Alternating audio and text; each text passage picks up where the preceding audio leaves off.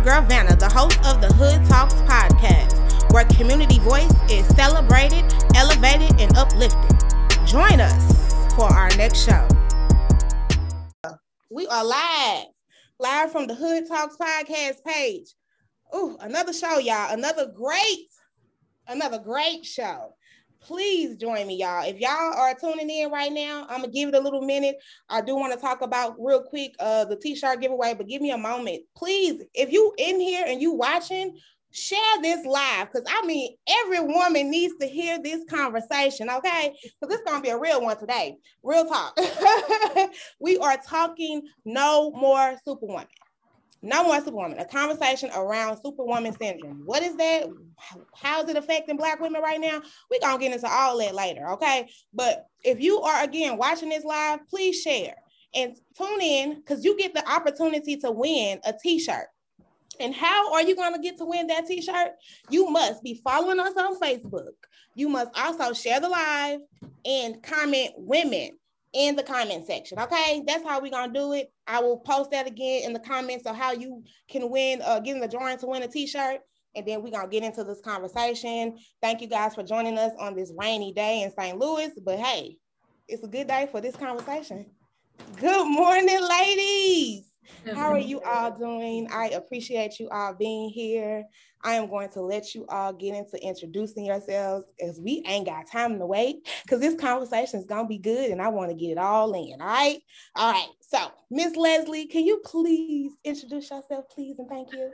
Of course. Good morning. I am Leslie Gill. I'm the president of Rung for Women, an organization that helps women elevate and transform their lives. And so we have a women's center in South City on Sydney Street in St. Louis, Missouri, and really a space where women can come and build community, elevate their career, and just have space to unpack, unwind, and invest in themselves. And so I am super excited to be here today, and I can't wait to have this conversation. So thank you for having me.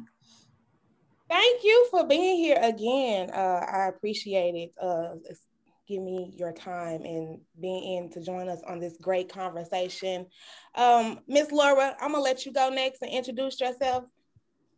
Hello, everyone. My name is Laura Gully. I am first a mom of two boys, Chandler and Caden, 15 and 19. So we're right in the thick of things, right?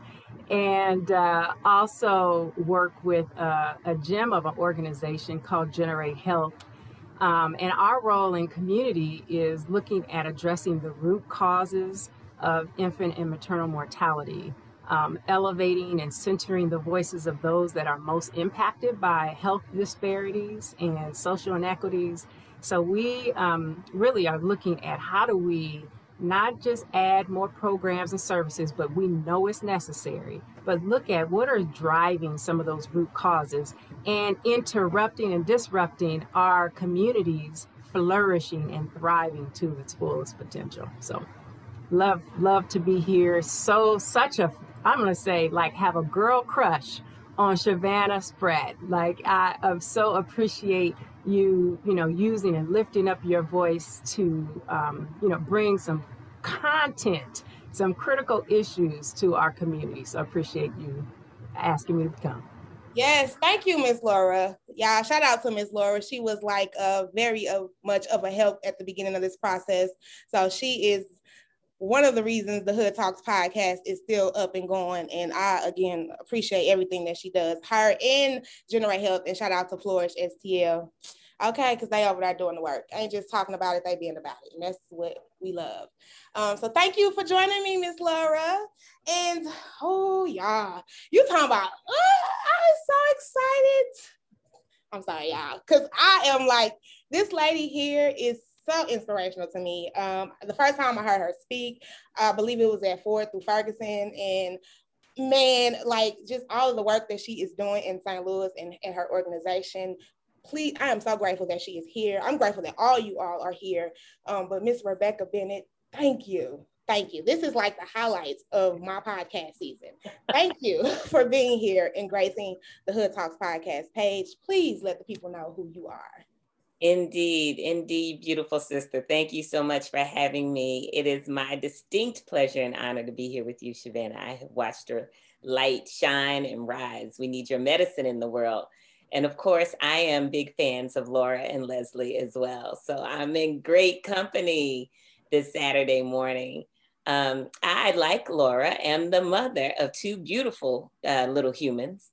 They are 10 and 7, and they are girls, Willow Afia Mojishola and Sage Ifeoma Olubumi. And so I get to maintain and extend the lineage of powerful sisters in this world. In my calling and in my profession, beyond my family commitments, I am the founder of a company called Emerging Wisdom, which is all about social and community transformation. I'm also the founder of a nonprofit called Empower Institute, which is a center for community healing. And we are a community of healers and teachers and change agents and activists and spirit workers and artists and revolutionaries, all sort of working together to advance the wholeness and well-being of ourselves and our peoples. And specifically, I'm also the founder of the Black Healers Collective, right? And that's an initiative of Empower Institute. But we are change agents who are focused on advancing wholeness and well-being of African diaspora people. So we are committed to Black folks being well, to Black families being well, to Black communities being well, as a part of a larger effort to ensure the well-being of our species. So we root in our culture and we reach to the world. So yes, that's just a little bit about me today. And now you could go on and on and on about all the great things. All you ladies could. I know you guys are so busy out here really doing the work again in the community, and I appreciate the time. So let's get into it. Let's get into the conversation because I'm excited. I feel like this is personal for me. I am still trying to figure out how to not be a superwoman. I don't want to be it anymore. I don't want to be that. And so, ladies, if someone is watching from your point of view, and this is again like conversation flow, like we have in Girl Talk, what would you say is a way to identify what Superwoman syndrome truly is? Like what does that look like? Because some women say I'm a superwoman and they're proud about it, but what would be something that they can notice, like a trait that's Superwoman syndrome? This is leading to Superwoman syndrome. Okay, how deep do you want to go? And let's get it, Mr. Right. We keep it real and raw on the Hood Talks podcast. Okay, so I'm gonna use some language that some people may not be familiar with. So that's all right. This is an opportunity to expand our frame of reference. I'm going to talk about appropriated racial oppression and appropriated gender oppression. So basically, I'm talking about racism and patriarchy, right? And both racism and patriarchy. Racism in this country is expressed largely through the framework of white supremacy. It means that white is best. And in order for that to work, it also has to believe in an anchor in Black pathos, that is Black problems, Black people being problems, and Black people being problematic. Those are the poles. With regard to gender oppression, right now we're talking about the supremacy of men, right? The inherent value and worth of men at the expense of the life and well-being often of women, right? So I want to talk about these two intersections. I could come in light and say, well, Superwoman syndrome is when we try to do too much and, we find ourselves often, the behavior is a response to structures that are oppressive. It is not our fault, but it is our work. So we need to start off and say that both racism and patriarchy in American society have required routine and daily sacrifices, and those sacrifices have been the bodies of Black women. Right? I just want to be clear about that. Now, this is no disrespect to any other group of women or to Black men. These systems are big enough to require routine sacrifices of a whole bunch of bodies. But specifically, I'm talking about Black women. Right. Our productivity means that our value is only tied to our productivity, how much we can do and produce for others. Our talent is identified, extracted, consumed, and then we are discarded.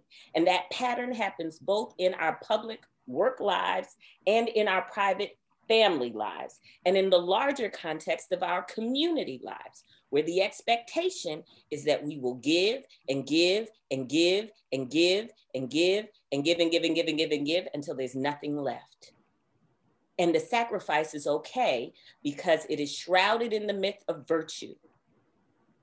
You see, that it means being a virtuous woman, willing to sacrifice all the time. That is oppression. It's not virtue. So I'm interested in what Leslie and Laura have to say, but I just, you want to go deep, you want to go fast, let's get real. This is what it is. Let's get it. Let's get it. Can I just say one thing?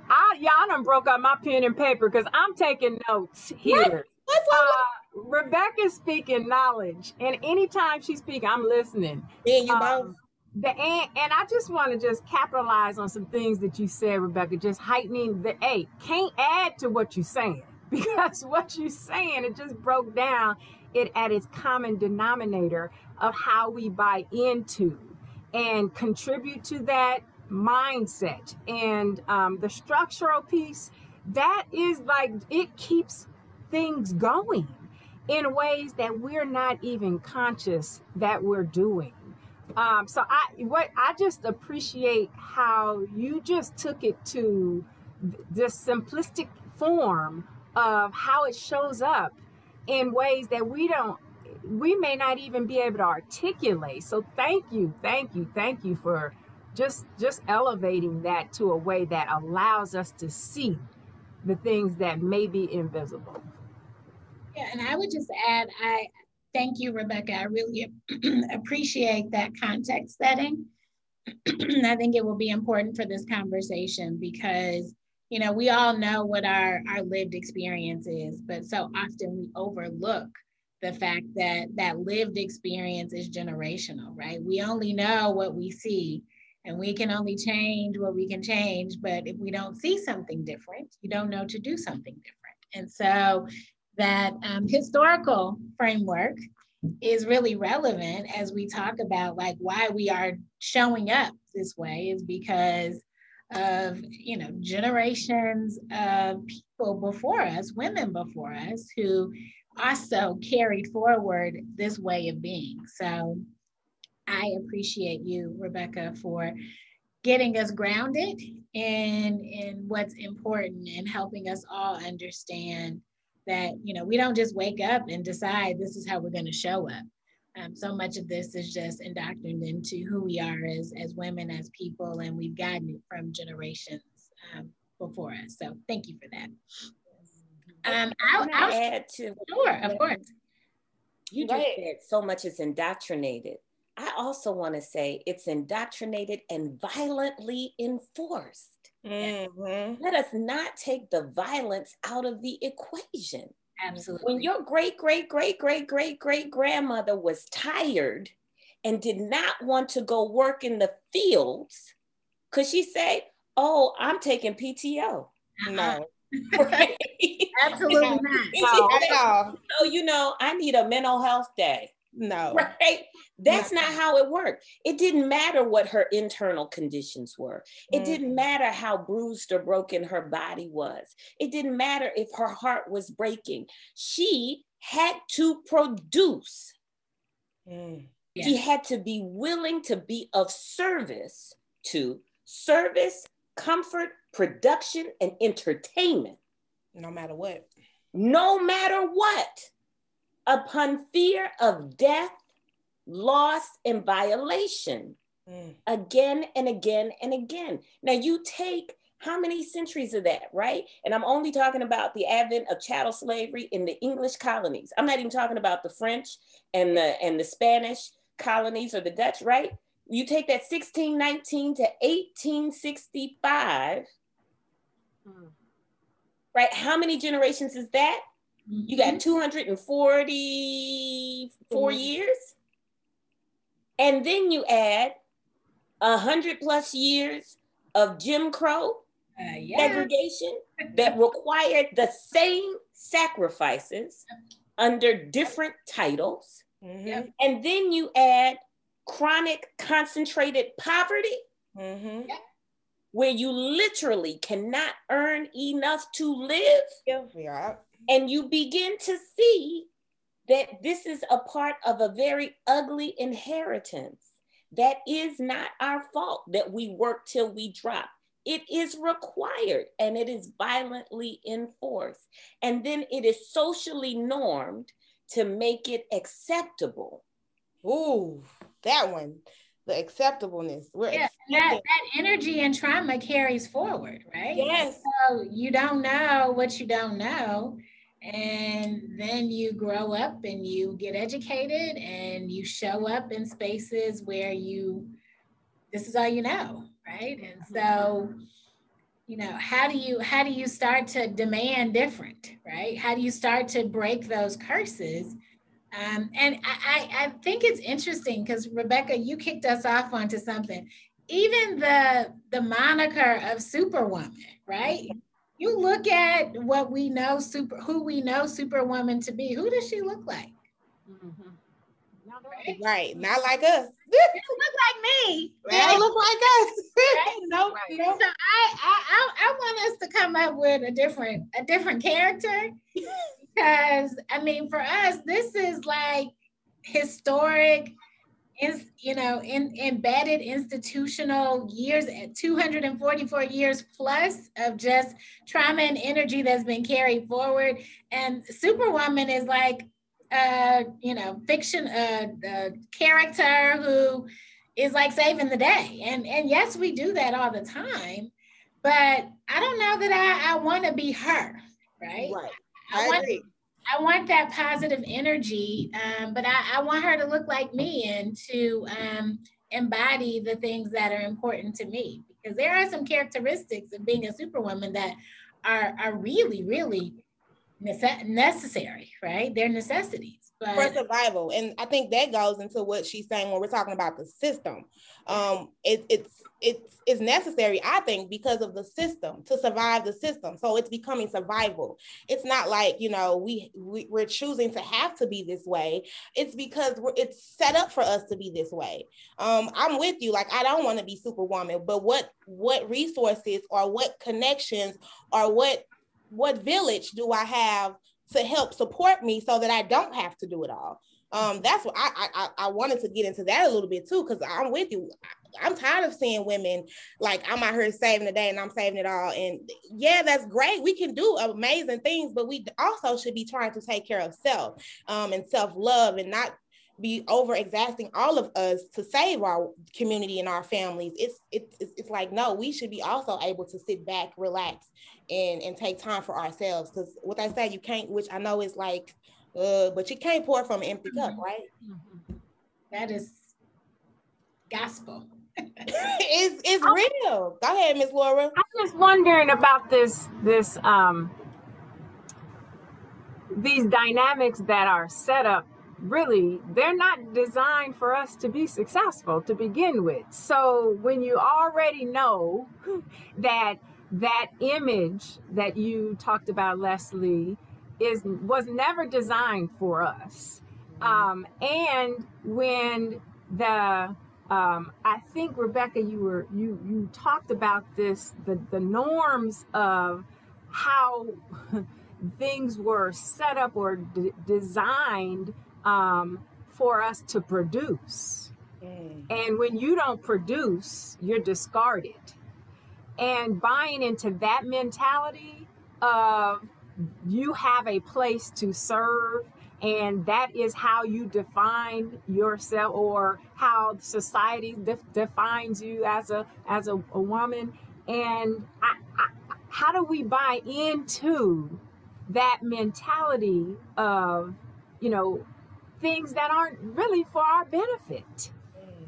It unearths me to think about, the social and cultural norms that are put in place but they're not put in place to our benefit. Rebecca, I keep hearing you say this, you talked about being violent.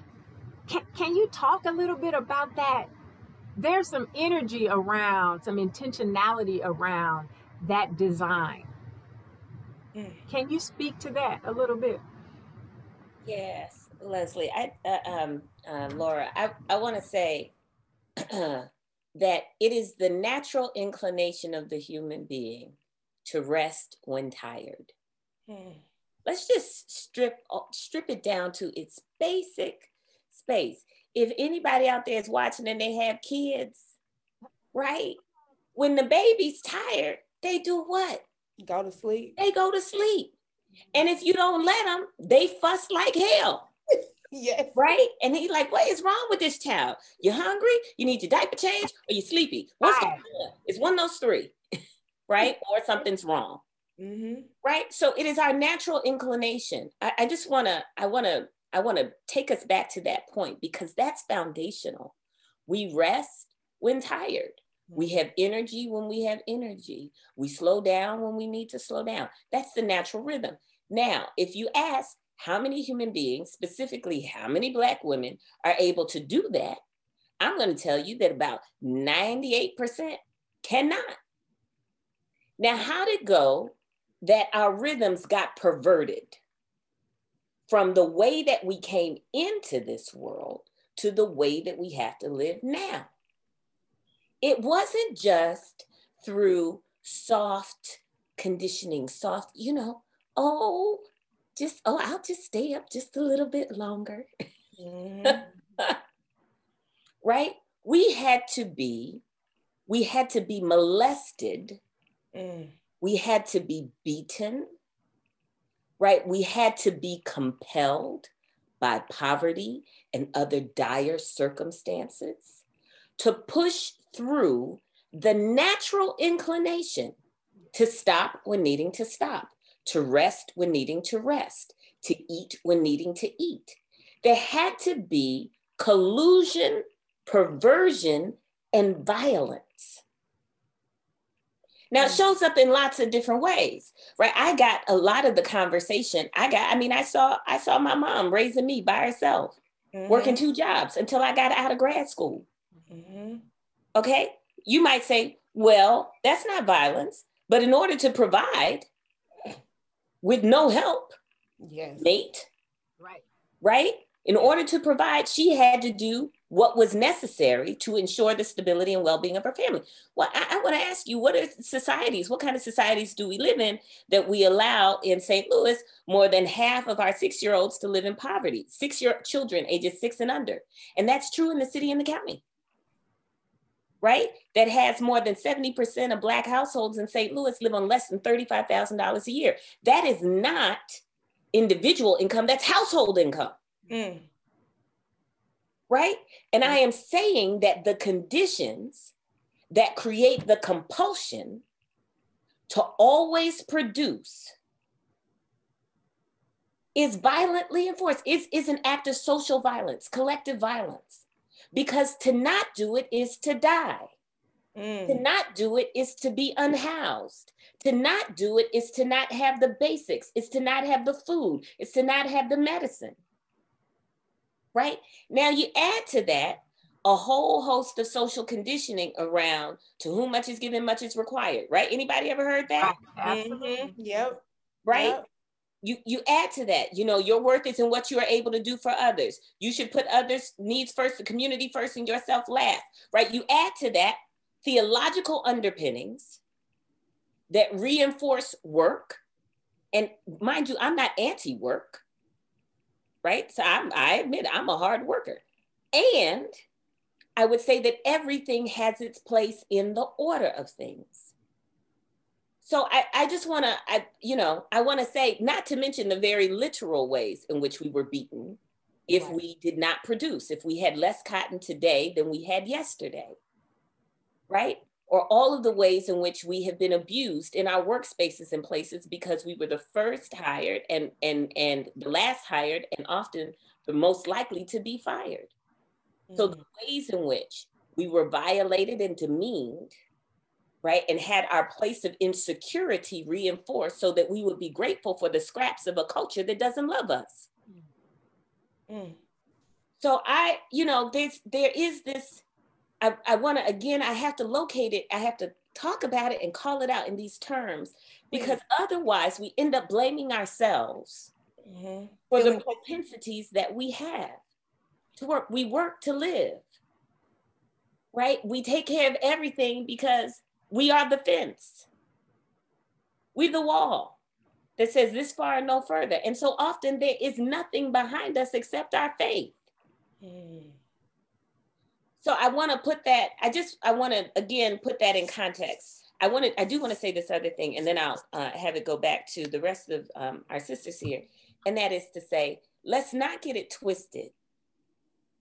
We have natural inclinations to be of service.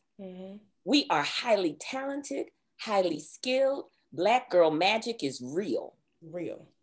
We have ways of seeing things, doing things, and being that are extraordinary and game-changing in every context and situation you put us in. And we are hardwired to want to be of service to ourselves and others.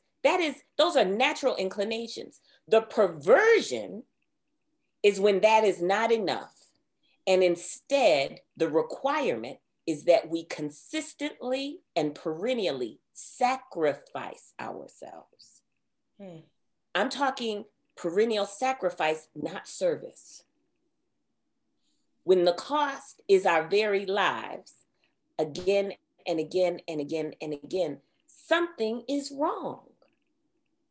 Something is very wrong. So yes, we want to be of service. Yes, we have gifts and skills to use.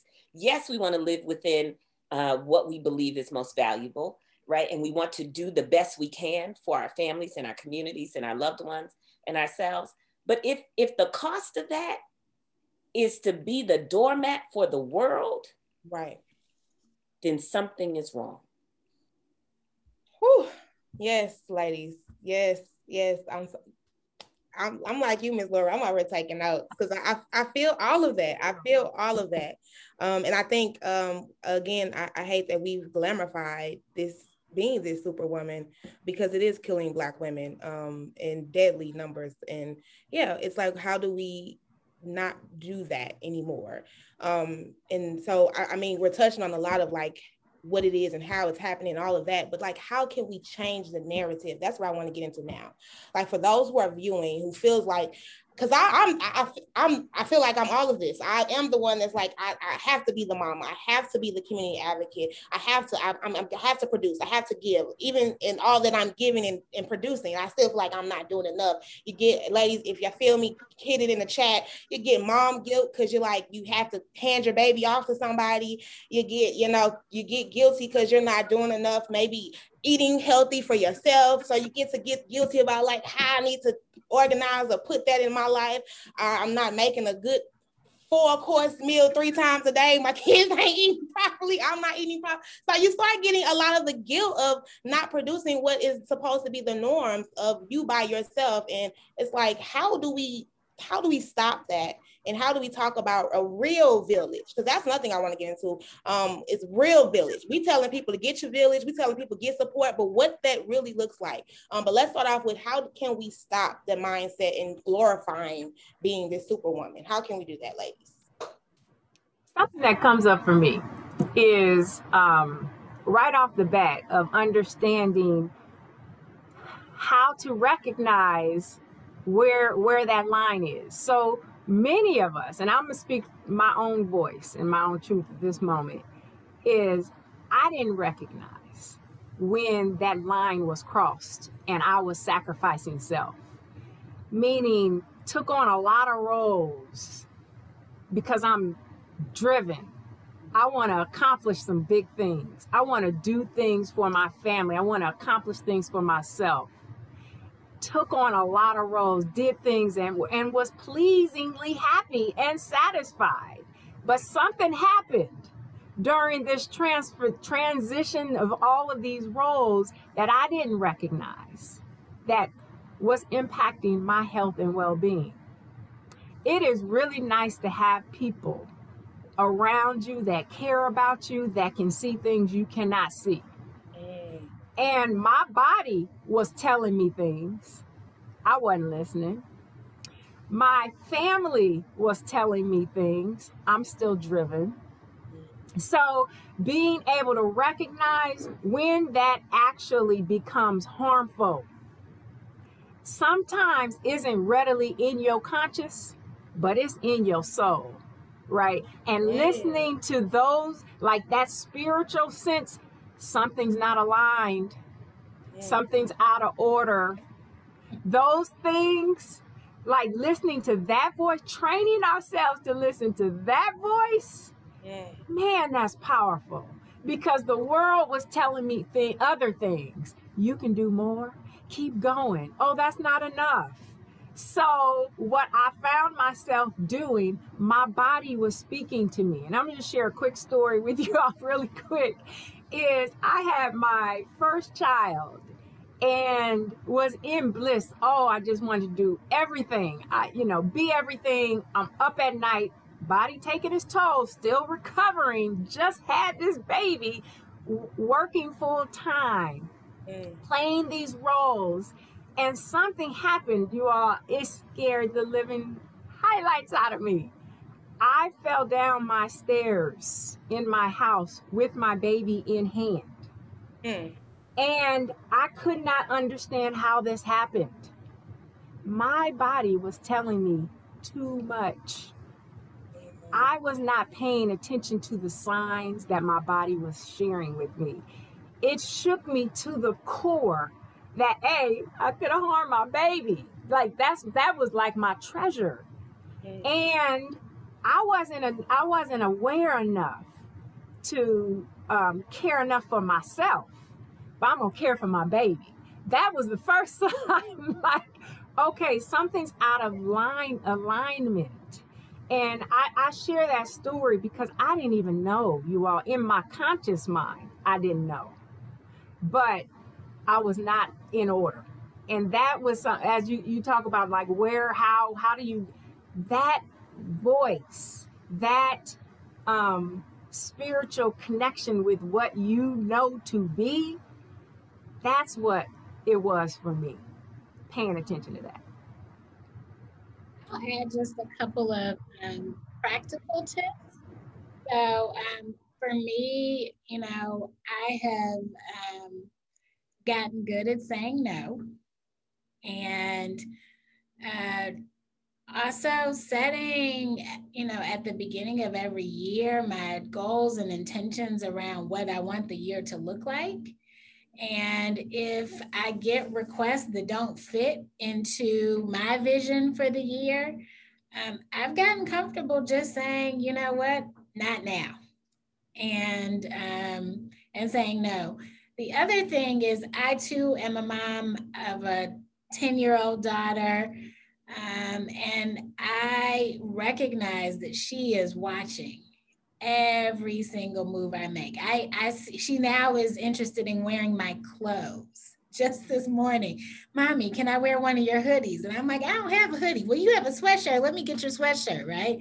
So, we have these babies, these little people, these humans who are watching our every move. And so, another practical tip for me is to be here now. I also try to teach her to be here now. And that we need to give each other grace. I'm a single mom. I have all the mom guilt in the world when I can't be every place that I'm supposed to be. But, I'm also trying to teach her patience and to give me grace and to recognize that, she will one day grow up and be in this world where there are lots of expectations placed on you. And A, you can only do what you can do. And B, it is okay to say no and to protect your own peace and to recognize when something is not aligned with your current vision for yourself.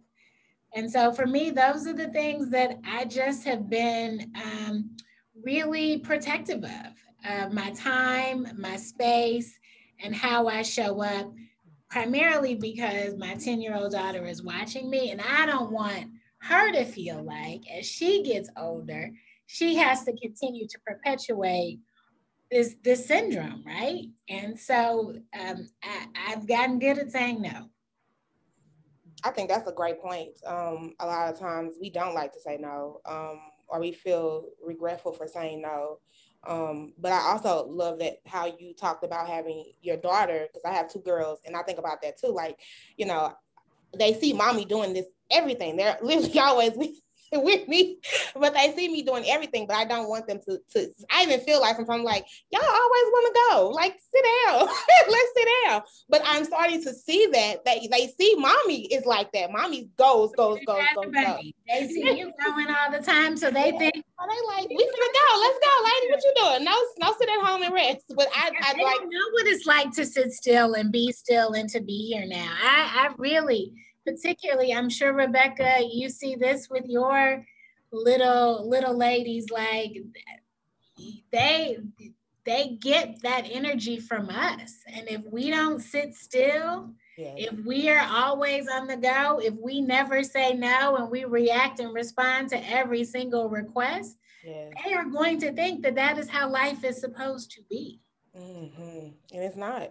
It's not. So we are very good. She sees me go to the spa, and now she thinks she's supposed to go with me. But she sees me take the time to exercise. She now wants to join me on activities that we can do together at home, right? Mm-hmm. We don't always have to be going and doing and moving and serving others. That notion of, always saying yes is not healthy. Mm-hmm. It's not. I do want to add to that, though, also, and part of helping our young ones do something different is we have to protect their ability to say no. It's almost like we think that somehow we grow up and then we learn to say no. But if we're not supported in defending our identity and enforcing our boundaries as young ones, there's nothing magical about aging where we somehow then acquire those skills and abilities. Like I grew up in a context where kids couldn't say no to authorities and adults, especially girl children. Yes. And because they couldn't say no, right, then we expect that when they are 30 and 40, they will say no. But their conditioning happened when they were young, that it was never okay to say no. You don't say no to me. Right. So, you ain't got, that's, you ain't got no choices in my house. I brought you in this world. I don't know all that. Even the fact that no is a bad word, like to say no to an elder was like not okay. No, not in our culture.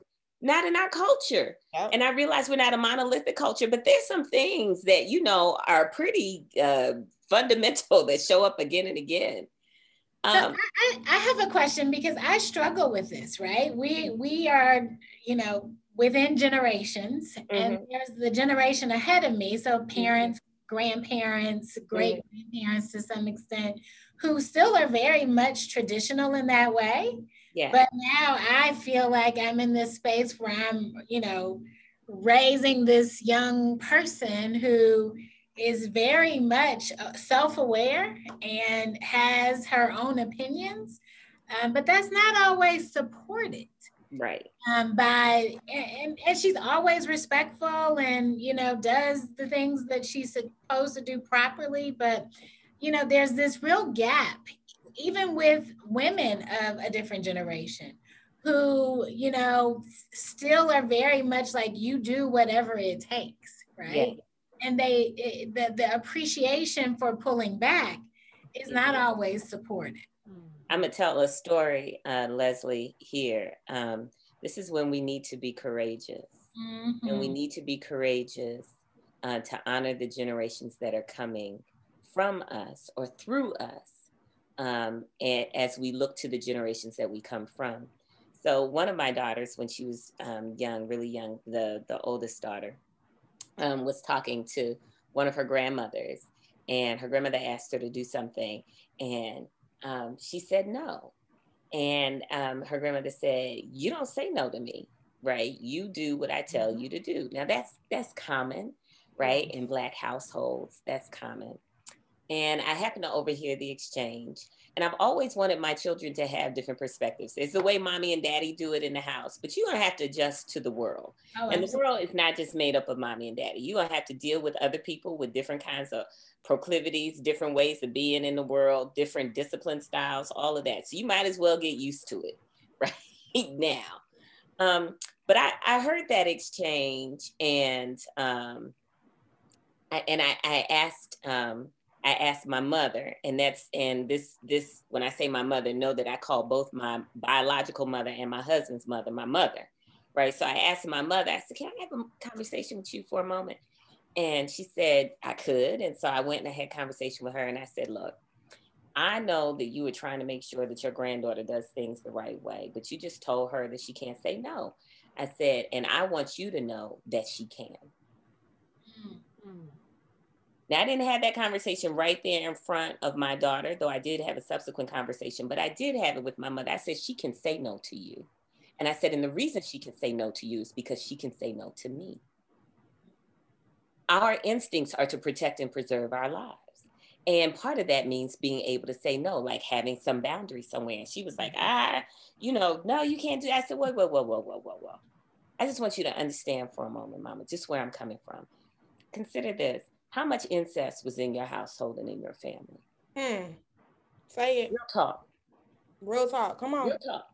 Right? We talked about all the ways that growing up, you saw sisters, brothers, loved ones, uncles, parents, right? Routinely violate little girls. Mm-hmm. By the way, this isn't just a little girl thing, but I'm talking about this specific experience. I said, and in any of those situations where you were growing up and a part of witnessing and a part of a household where this was going on, I said, did you ever feel empowered to say no? And it shut her down. I said, did you ever feel empowered to say no? Did anybody say, no, it's not okay? I said, no. See, every power and force that was operating within that household context said, you should take it. I said, and look at what's happened. Right. We in generations of this thing. I said, how is it that you then expect your same grandchild to say no to the lecherous layman, or to say no to the teacher who says, come here, little girl, and wants her to do something, or to say no to the man that drives up on the street and says, get in the car, but she does not ever get the opportunity to say no. In her safe space. I said, where is she going to get that magical power? Right. To protect her own life when we never created a circumstance where it was okay for her to say no to authority. The first oppression that all other oppressions sit on is the oppression of children. So if she believes that it is in direct threat to her well-being, I want her to say no. Now, your job and my job is to help her discern whether or not this context is that. Is that right? Okay. Right? So if I'm telling you to wash the dishes and you like, no, but you eat every day, I'm gonna tell you this. You can have freedom of choice, but not freedom of consequence in my house. If you don't want to wash the dishes, I don't want to cook. Now, once you go ahead, you don't have to wash no dishes when you're eating ether. But need some broccoli, some carrots, some cheese pieces, some milk, and you're going to eat that off a plate. I suggest you get in there and wash those dishes. Okay. Everybody in the family has a role to play for the maintenance and well-being of the family. Yes. Right. On the other hand, when it's a circumstance where you like, I think this harms me, then tell me and let's talk about it. Yes. Right? That is how I am preparing these little humans for the world in which they find themselves. So with your mother, Rebecca, with your mother and your daughter, what was the context? Was it a no, I don't want to wash dishes? Or was it a no, like? I don't even remember, Leslie. Okay. I don't remember, but I knew I never wanted to hear again, you don't say no to me. Yeah. Because that shuts down any, that's an absolute. Yeah. right? Like right now, you can be like, I'm not hearing that no right now, young lady, because it's time to go to bed. You tell me you want to go to bed. It's like you got to go to school in the morning. Put your little butt in the bed. No. Right? Like, Right. you know, we aren't any less Black, but we are nuanced. We are nuanced, right? And I just had to, and when she heard it and I put it in that context, she was like, you know, she's still old school, but she got what I was saying because she and being open to that. Shout out than we did. Shout out to that though. So I feel like that's a gap too. It's like sometimes you get the elderly and, you know, they're like, oh, well, you know, this how we did it. So it was good enough for you and you made it and blah, blah, blah. But clearly I ain't making too well. But anyway, so right. Like, can you be open-minded enough, elderly, you know, the grandmas and the great grandmas, can you be open enough to, you know, get in some of what we're coming from? And I love how you not only tell her, don't say it again, you know, but you gave her a reason on why you're trying to, you know, tell her that she has the ability to say no, and how important that is, because I think, yeah, it's just like they be, you know, oh no, don't do it the way I told you to do it. And I think that's what's gotten the generation where it's like, right, closed off. You can't say no. You can't say, you can't speak out. You can't speak. They want you to stay in your place. Stay in your place. That's what's gotten us where we are in our community. But what I'm hearing from Rebecca, that exchange is you interrupted that pattern. Like you created another pathway forward to be and to behave and to show up, and for both generations, right? So that, I mean, that is powerful beyond measure for your daughter, for sure, because of all the experience she will have the opportunity to say no to, but to also reframe for mom the opportunities or the, you know, that how things have aligned in such a way that, you know, created the existing, you know, experience. So I think you framed it in such a way that gives another, you know, it's a reframing. And look, they didn't get that way by accident. It's not their fault either. We have to show some compassion. Right. Absolutely. They had heavy hands coming at them. A lot of what was called discipline was abuse. Like, let's just be real and true. Yes, right. They were beaten. When they say I beat the Black off you, they meant it. It happened to them, right? All oppressions make the first police of the oppressed the oppressed. I want you to sit with that for a minute. In an effort to save our lives, what did Black enslaved parents do? If they knew looking at Massa would get you killed, right? Talking to Miss Jane on the sidewalk, not holding your tongue, then what they needed to do was to, anytime you got a half an inch out of line, they needed to censure you or beat you. And it wasn't mainly because they didn't love you, but it's because they knew that you lived in a world that would slay you. And I don't mean the way we say slay now, like slay girl. I don't mean that. I don't mean that. So they knew that you lived in a world that was unforgiving, that believed in Black pathos, and that would destroy Black bodies with no reason. So they had to overcorrect. They had to police their children in order to keep their children safe. And that meant, let's be honest, that meant hurting their children to keep them safe. Now, I'm using the context of Blackness, but I could also use the context of gender. Who is it that teaches girls what it is to be women? And often what we're taught it is to be women is based on patriarchal notions, not our own. Right? So I'm teaching you a woman's virtue. I don't want you to be out here in these streets whoring around. I need you to be a lady. I don't want you to be, right? All of that. Who said that to you? Was it your father first, or your mother, your grandmother, your auntie? Your mama. You understand, your mama. And why? Because they understood that this is a world that violates Black women, that violates little girls, that takes from us for no reason. So they worked to make sure that we didn't give any reasons in an effort to try to keep us what? Safe. but it also meant and often meant hurting us, right? Hurting us, not supporting us in the free and full expression of who and what we are, or our sexual identities, or our interest, right? It often meant quieting us, Yep. right? So I'm saying that we don't stand outside of those patterns. So we need to notice it.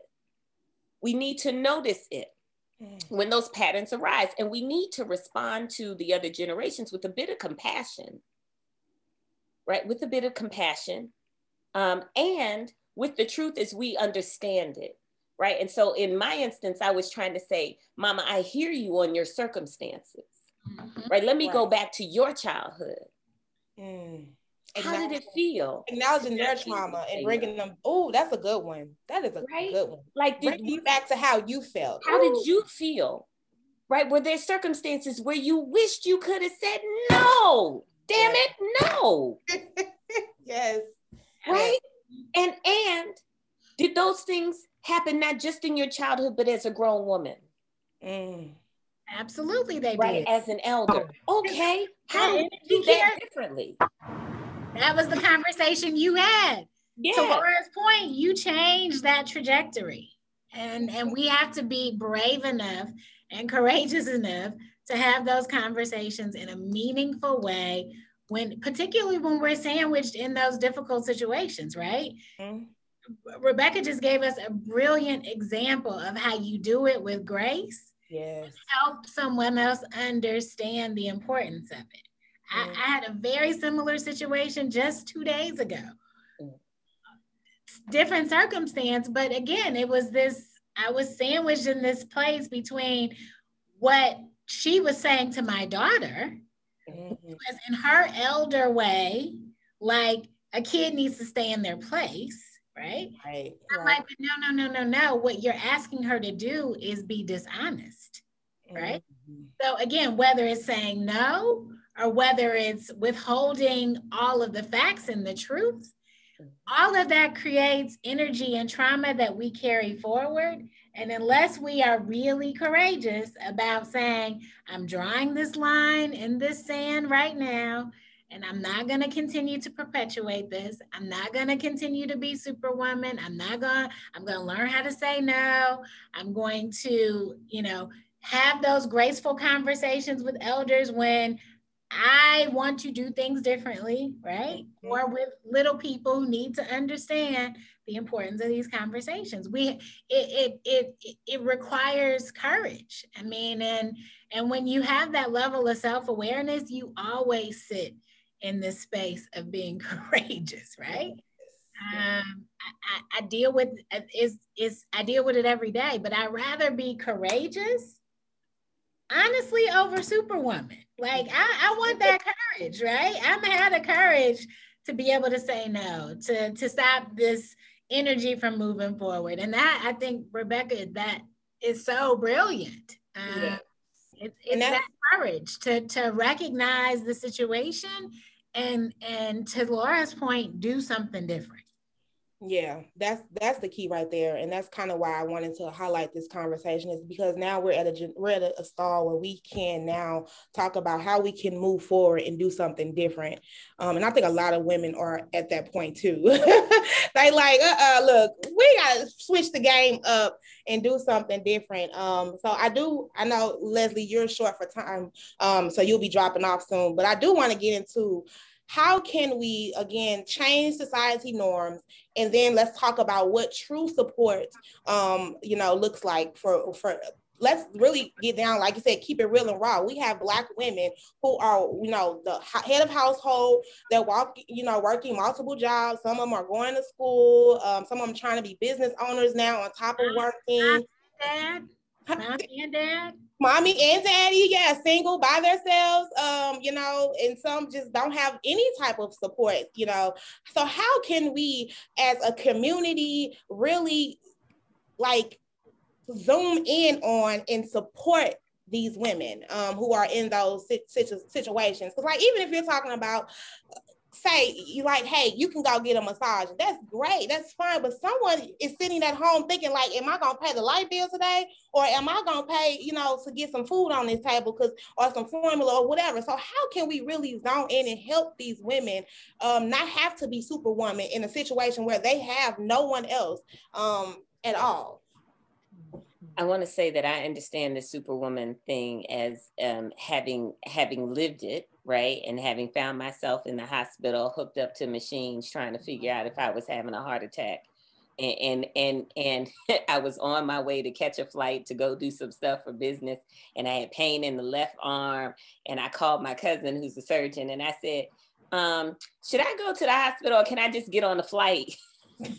It be like that. You be like down to your nitty gritty. Right. I was like, look, I don't think it's just, I don't even know what that is. So I'm gonna get on the plane. He was like, excuse my language, sit your ass down. Period. Go directly to the emergency room. I was like, no, I gotta catch this flight. He said, and you'll be dead when you land. Right? So I do, because I've been talking about, lineage and context and all of that. So I want to make it personal. I don't really understand this particular affliction. No, I'm deep among the afflicted, right? I'm barely afflicted. I want to say a little bit more, but I recognize that Leslie has to go. So I want to give some actual things. Leslie, is there more that you want to say in these 2 minutes though, before you leave? Because you are so powerful. I think we have to continue the conversation. Oh, yes.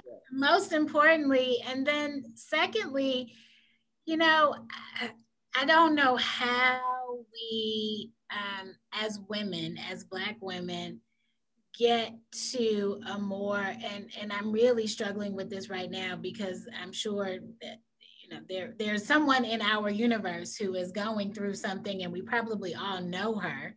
But how do we get to a point where we're okay listening to our bodies?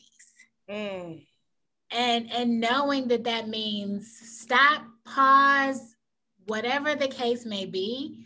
Like this week alone, I have really been struggling with diagnoses that come, and I know that, we have no control over science and medicine, but in my soul, I want to believe that we get symptoms and signs that we just ignore for far too long. And then when we're diagnosed, it's too late, right? And so if I could leave this conversation with one thought is listen to your body. If you're not listening to, if you're not looking at yourself in the mirror and listening, or listening to friends or family, but if we don't do anything else, take those signs and symptoms seriously. Like Rebecca, you just gave us another great example where you're like, somebody else had, you were going to get on that plane had he not said, sit your ass down. I get to that plane because I had already paid for this tuition, y'all. You know what I'm saying? So I was going to get this education. Okay. That's what I was going to say. Or Laura, body, no matter the sacrifice. Because that's Laura falling down the steps. Yes. It's real. Yes. You had some sign before you fell down the step. You had some sign before somebody told you to sit your ass down. Please, if we don't do anything else, don't ignore those signs, because too many of us are dying from things that are likely preventable. And it's only because we will not be still. Or we're even using our energy on the wrong things. Come on now. Absolutely. Because that's another one. We have, you can have some of the time and the energy, but we're putting it in the wrong buckets. We're not putting it in for self. So it's we we can find, look, I'm talking to myself here, y'all. Don't. That's all right. I could find little 30 minutes to sit here and, try to scroll through Facebook or, look at a TV show. But it's like, Savannah, really get up, go take a walk in the park, get outside, meditate, do those. When it's dumb things, I'll be like, why ain't got time to do it? Because we're not prioritizing. I'm talking to myself too, y'all, right? Because I said, this is personal, baby. This is personal. Right. Because I'm trying to get the mindset that I should come first. Those things that are going to be good for me should be something that I do first, and it should be a priority, and everything else second. If nothing else, it's because your babies are watching. They're going to see how you prioritize you. That part. I was going to just say, so there's a prayer that I have, because this last year I was my sickest. I also worked my most, right? Trying to lead regional COVID efforts, run the business, do the Healing Institute, homeschool the kids, because I took them out of private school, decided that I was going to full-time homeschool them, right, this year, because my babies were not going back into a classroom where they were not safe. I want you to hear me, y'all. I know what I'm talking about, right? Know what I'm talking about. And I was my sickest, pneumonia, COVID, GERD, right? All of that, low stress, it was high stress. And these are responses often when my immune system is compromised. It makes me available and accessible to everything, right? 4 hours of sleep a night, 5 hours of sleep. Y'all, look, I'm almost 50. I'm keeping it real. I know I look good.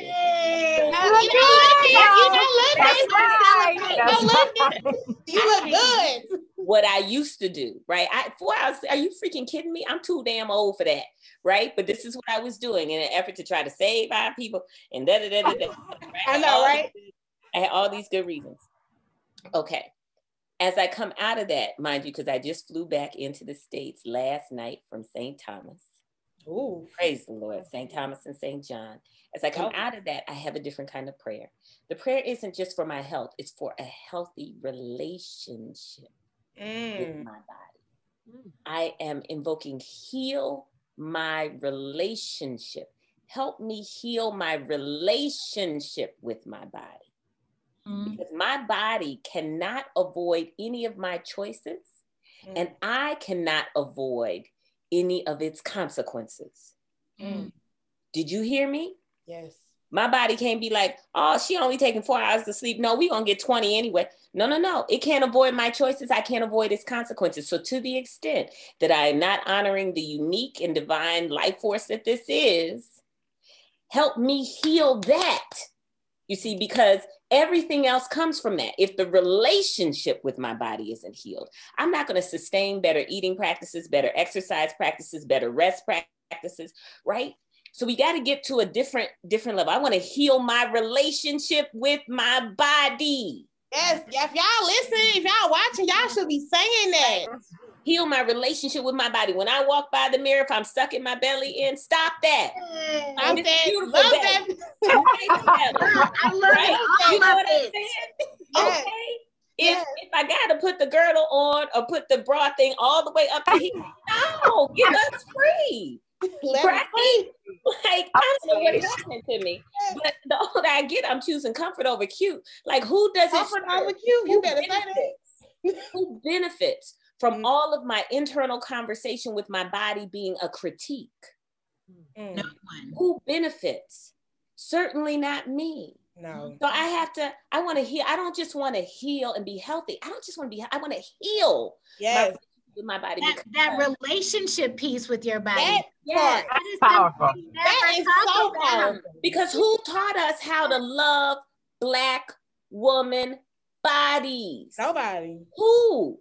So that almost sounds foreign to me, Rebecca. You know, love yourself, right? I mean, we got to get down to this. I don't care if you never get a massage, never get your hair did, never get your nails done. If you have a loving relationship with your body, you won. Ooh, say that. On the other hand, if you're doing all of those other things, but you still feel like your body is your enemy, your body isn't good enough, your body isn't beautiful enough, you're losing. Yes. Then you're not winning. You're not winning. Right? It's not the action, it's the relationship. Can I love this Black skin? Can I love these wide hips? Can I love the stuff that isn't upright anymore? These full lips, bald head, this hair, natural, all of that. Right. Not upright, Rebecca. Upright. Right. No. Gravity, we in alignment. Look, everything is moving towards the root. I'm getting to be a root woman. Everything is moving towards the roots. All this, it's moving to the roots. But that is real talk right here. You hear me? It's real talk. Real talk. Because when you it's going to fade. It's going to fade. So you have to have, again, the mind of being with yourself no matter what. With yourself. Yeah. Relationship with your body. Relationship with your body. And to say, like the voice that Laura was saying, you know, that inside voice that is like, oh man, you're really tired. You should sit down. Or let me tell you about what else that voice says. That voice says, there's more to you. If you have ever heard in your heart, in your mind, in your soul, there is more to you, my dear. There is more to your life. Okay? That's that voice. And what you need in this Superwoman thing, letting it go, what we need is to be curious about that voice. Yeah. The kind of stuff that we need is free. It's free. But it is expensive because it requires that we pay attention. That's what we have to pay. The price we have to pay for our well-being is a reprioritization of our attention. That's writing that down. Y'all need to write that down, right? If there's anything, take it. Pinpoint. That's You're going to have to pay attention to the top. I love you all. Wherever you're and we gotta keep talking, but thank you. I'll see you soon. Okay, bye, Leslie. Thank you, Miss Leslie. Right, wherever your attention goes, your energy flows. Wherever your attention goes, your energy flows. So if your attention is never on yourself, that means you'll never give yourself the energy necessary to be the fullness of who and what you are. Right? You got to pay attention. That's the price that we have to pay. If the voice says there's more to me, there's more to my life, be curious about it. Right? Curiosity, our curiosity about ourselves. Do you hear me? I'm not talking about being curious about what everybody else is doing. Curious about ourselves. What do I like? What do I want? What do I need right now? That's curiosity. Yes. We have to be willing to do that. That's a beginning, and that doesn't cost you. Sit your butt down and consider, what do I want? What do I need? Whether or not there's a person outside of you who's ready to receive your answers, you be ready to receive your answers. You be the midwife in your own becoming. That's part. Right? What do I want? What do I need? The other place that we can look, we can be curious. We can say no or not now. We can listen to the still small voice. But another thing we can do is just take a look at our lives and see any place where we have secondary satisfactions going on. And when I talk about secondary satisfactions, I'm really talking about stuff that we do that is an attempt to get something that we really want, but it's just a substitute. So primary satisfactions are what make life worth living. Secondary satisfactions are the substitutions that we make. So for example, many of us are lonely. And we really want company. We want companionship. But because we don't tend to have the company we want or the companionship that we want, we'll settle for entertainment. We'll have the 65-inch TV and the cable and the Roku and the Hulu and the Disney Plus and all of that. And it'll watch us as we sleep. But what we really want is company. Are you hearing me? Companionship is a primary satisfaction. And often our substitute on entertainment is just that. Right? What we really want is pleasure. How many of us want that? For real. We want to literally feel good. Okay. We want to feel good. Yes. Right? But because we can't easily feel good, what we're going to do now is eat that cake. I'm going to get my sugar substitute for pleasure. So the way I reward myself, because really what I want to do is feel good, but the way I reward myself is I get the ice cream and the cake and the da-da-da-da-da-da-da-da-da. Right? Or I get the man or the woman or the gender non-binary human who is not like good for me, but it's like a Snickers bar. Tastes good, less filling. Right? Tastes good, less filling. Right? But if that's what we want, if that's what we want, fine. But if what we want is something else, right? Anywhere where we're making substitutions, those are secondary satisfactions. And here's the bargain: that when we are getting what we need, we default into that. We'll settle for something else. So now I'm saying, here is a skill. Take a look, do what my folks in AA and NA will say, fearless personal inventory. Let's take a look at our lives and go, where do I have substitutions? Right? Where do I have substitutions where it's not what I really want? Okay, I have to be curious enough then to ask, what is it that I really want? Right? And then how can I be in relationship with that? What I really want is passion. What I really want is pleasure. What I really want is rest, right? What I really want is companionship. What I really want is adventure. I'm bored as hell doing it, but I'm gonna eat all the spicy fried foods, salty. I'm gonna get that salt. But what you really want is some spice in your life. Right? Yes. What I really want is comfort. Okay, but I'm gonna eat the fat. I'm gonna eat the French fries, but what I really want is comfort. Do you understand what I'm saying? Those aren't anybody else's substitutions. Those are mine. So my sugar is my pleasure. The salt is my spice. The fat is my. No, it's real though. It's real. You've done the work. I've done the work. So Rebecca, actually go, what is it that will really give you pleasure right now? What is it that will really give you some sense of something more to yourself and more to your life rather than the routine, right? Rather than the management, the magic. What is it that'll really give you comfort right now? Well, if your real comfort comes from talking with a friend who really understands, pick up the phone. Said it. Pick up the phone. If real pleasure for you, comes from making some time with your husband or with yourself, make that time. Right? Make that time. This is what I really want right now. Not this ho-ho. Right? That's what I really want. It's like, that ain't really it, but I'm going to settle for this ho-ho. Right? But I'm going to settle for it. But we do that all the time. I'm going to reward myself. What you really want is to be validated for all the hard work you've done. Said it. Right then, who in your world will validate you? Right. Who in your world sees you and what you're doing? And then ask and say, look, can you tell me what you see? Right? This is how we get to the real. Right? Not the fake. Superwoman is a mask. Okay. It's a mask. Now the real face, I'm saying, take the mask off and come into direct relationship with your real face.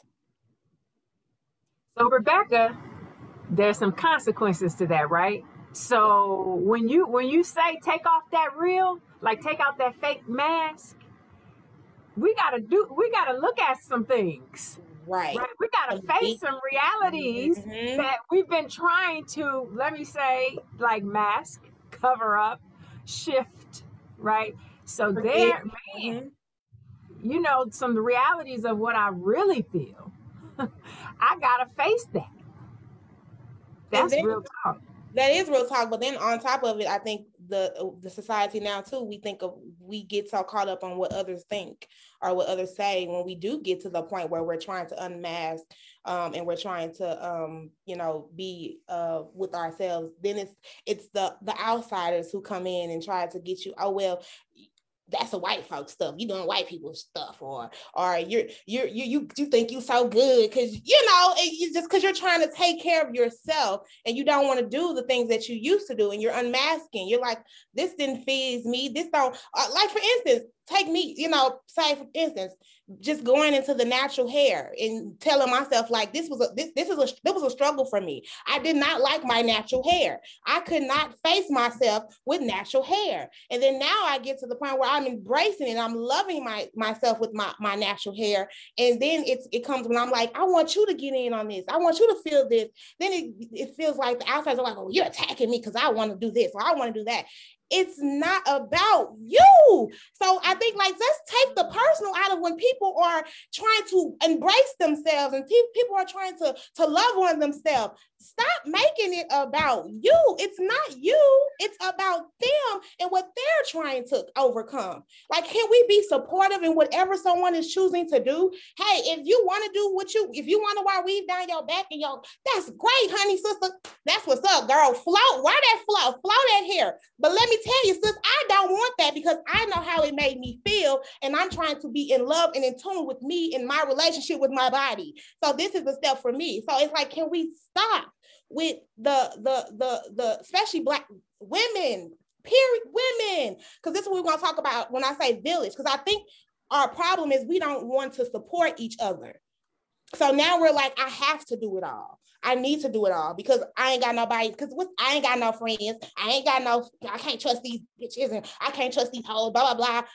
Can we stop this stereotype? Can we talk about supporting each other? Then that's when the village will start coming in.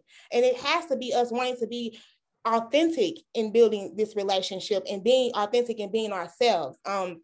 Come on, y'all get in on this conversation with me because I don't want to take over, but I just really wanted to hit on this point because I think that's a lot of our issues when we're talking about how can we address it in the community.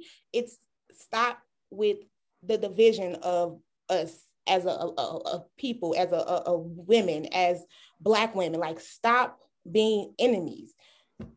Can we stop that? I think the opportunity here is to survey our own lives and to look at who's in our life and to ask, does who's in my life represent what I am becoming, what I most want to be? Right? I mean, for real, as I look around, everybody is worthy and deserving of love. And everything wants to be loved. Love is our source. It's our most authentic self-expression. Right? And it is the experience that we most desire, many of us. So everybody is worthy of love by virtue of being. But everybody doesn't have to be in your immediate heart space.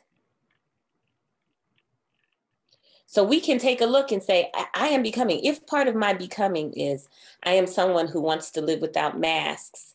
I'm someone who wants to be, live the truth of my life. I am someone who wants to be more grounded, more rested. I am someone who wants to, to live a life full of passion and pleasure. I am someone who wants to heal my traumas. Then I ask you, like, as you are curious about your own self, and you are coming up with these answers, the still small voice within says, this is what is most what I want to be. These are the seeds that are inside me that are ready to bloom.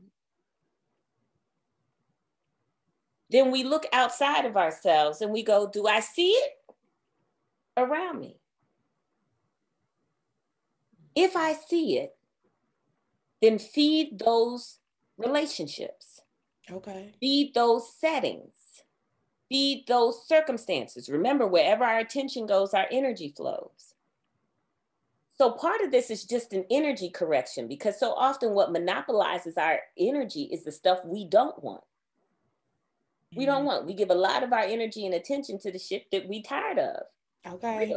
Right? And we wonder, we planted tomato seeds and we trying to figure out why we grew eggplants. Well, if you plant tomato seeds, you're going to get tomatoes. Right. Right? So I'm saying we often tie that energy to the things that are least in support when the things that bring us the things we most want only gets a fraction of our energy. We're going to have to do a different kind of energy, a kind of different energy tithing. So I'm suggesting that we feed the things that feed us. If these people in your life are feeding your becoming, spend more time with them. If these people in your life are not, send them blessings. Okay. And extract your energy. Pull back. Pull back to whatever extent you can. Right? Do not engage with the same frequency or the same depth. They may notice, and it may be a source of conflict or tension. But let me tell you something. If you want to live power, you're going to have to risk your safety in some ways. Can you repeat that one? Go ahead. If you want to live the fullness of your power, you're going to have to risk some of what we identify as safety and security, which is often social acceptance and other people's approval. You have to make a choice. Do I want to be the fullness of who and what I am created to be? Or do I want to be, safe within the confines of other people's expectations of me? That's a grown-up choice. Yes. That's a grown-up choice. You want to know when you're grown up? When you are facing that decision and you choose what is most truthful and powerful about yourself. Now, it doesn't have to come like, big Hollywood with the neon lights and all of that. These choices can start really small. Right. This is my truth right now. I'm tired. I'm taking my happy butt to bed. Right? I'm honoring my body right now because I'm tired. No, don't ask me for nothing else. Right? That in that way is me honoring myself. And let me ask, who around me does that well? If I want more of that, then let me be in closer relationship with the people who do that well so that they can reinforce either through their modeling and or through their direct feedback to me. They can reinforce those patterns of behavior. Sometimes it's not people directly pouring into me as it is me just looking at their model and their example. That becomes, and to keep feeding myself with those examples until such time as I'm in close relationship with people who are actually living it. We can do that. So you want to have a life of pleasure? Well, who in your world is living a life of pleasure? Right? And if there's nobody in your world, but there is somebody in the book or somebody on the TV or somebody on the play or somebody bring that, give your attention to that. Right? This is how we begin to turn the tides. If there are those who are no longer working in situations that are exploitive and they are entrepreneurial, doing their own thing, or they're working with organizations that appreciate and celebrate their talent, right? Then be in closer relationship with that as you seek to move out of an exploitive situation. That's how we begin to live. We give our energy to what we most want to be and experience. That's the shift. Little by little, by little, by little, by little, by little, until such time as we look up and we realize we're no longer invested in the bullshit. That point. We have literally taken our energy, and energy is currency. People think money is currency. No, currency is energy. Energy. Everything. Everything is competing for your energy. Right? Advertisers, all of them, your attention is what? Energy. So when you start taking your energy away from these things, little by little, by little, by little, first in your head or in your mind or in your imagination, then in your feet, then in your hands, it'll happen. So just start where you can. It doesn't have to be all or nothing, but let us feed less the things that don't feed us. That point. That's beautiful. That is. I mean, I feel like there is nothing else left. I mean, there's plenty more left, but I feel like we should just definitely end it there. And I mean, thank you, ladies. Again, I appreciate this conversation. I definitely feel like we need more, and we will continue this conversation on the Hood Talks podcast. But again, I hope everyone that's tuned in, you got some gems, because they dropped some gems. I hope that whoever gets to listen, that this helps, and like maybe even bringing you aware of it is something out there called Superwoman syndrome, and it is right now highly killing Black women because we are trying to do it all, and we have a society that tells us we have to do it all, and that is not true. So if anything, put your attention towards what Superwoman syndrome is and how you can heal from that and take care of yourself. Again, thank you everybody that's tuning in.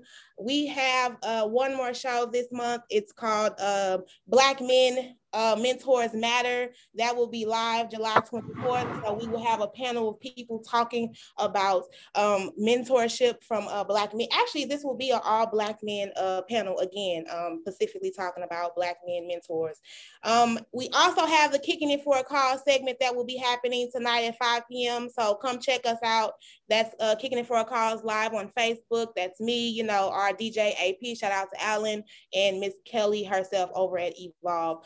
So tune into that and, you know, have a conversation with us. But again, y'all, thank you guys for tuning into the Hood Talks podcast. You can find out more about us at www.thehoodtalks.com. We always got shirts for sale. Shout out to the comments. I saw someone ask, we need a shirt called No More Sit Your Badass Down or some Superwoman. So I'm going to look into making that happen for this Superwoman segment.